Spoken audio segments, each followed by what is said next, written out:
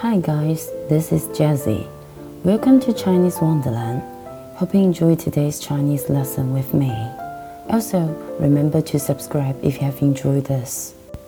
Today, we are going to talk about one of the Chinese idioms, which is used to describe someone's behavior. I'll start with the story, and let's see if you can understand the meaning of it. And of course, the Chinese explanation will be in another episode.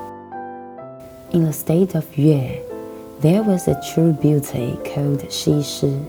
She was so beautiful that everything she did was considered the most elegant and graceful acts. There was even an old saying that when Xi Shi went to the river to do the laundry, fish were so amazed at her appearance that they all sank into the river. Xi Shi had a neighbor next door, whose name was Dong Shi. She wasn't as beloved as Xi Shi, not only because of not being good looking, but also her jealousy towards Xi Shi made her even less attractive. Dong Shi observed Xi Shi daily to learn and to copy what Xi Shi did. She thought that with more understanding of Xi Shi's fine manners, she could become a true beauty and even exceed Xi Shi. One day, when Xi Shi was doing laundry by the river, she suddenly felt a pain in her heart. As she pressed her hands to her chest, her face twisting in severe pain. Dong Shi looked on, imagining this scene to be extraordinarily stunning and gorgeous.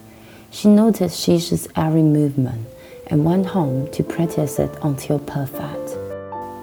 The next day, Dong Shi went on the street and tried to show everyone what she had learned. She frowned, twisting her face, her hands clenching her chest, attempting to endear herself to the crowd in this display of pain and agony. Instead, everyone upon looking at her either walked away speechlessly or gave her a despised look. By now, maybe you have figured out the moral of this story. The idiom we discussed here today is called 东施效颦. 东施效颦, blind imitation. 东施，故事其中一位女主角的名字 the name of the unattractive woman. 效，模仿，仿效 that means to copy, to mimic, or to imitate.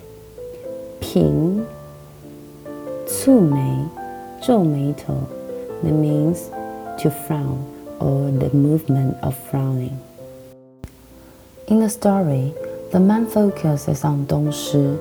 We often use this idiom to describe someone who only knows things on the surface but lacks of true depth of understanding. The main character Dong Shi, she thought that imitating what Xi Shi did could make her as popular and beloved as Xi Shi. But she ignored the fact that Xi Shi is a natural-born beauty, which already gives her an advantage in her appearance. Furthermore, her personality makes her even more beautiful, which is something Dong Shi can't copy due to her jealousy-filled heart. So, as you see, when someone blindly imitates others, this idiom can be used to describe their behaviors. Thanks for listening. Hope you enjoyed it and please subscribe if you liked it. See you next time. Ciao!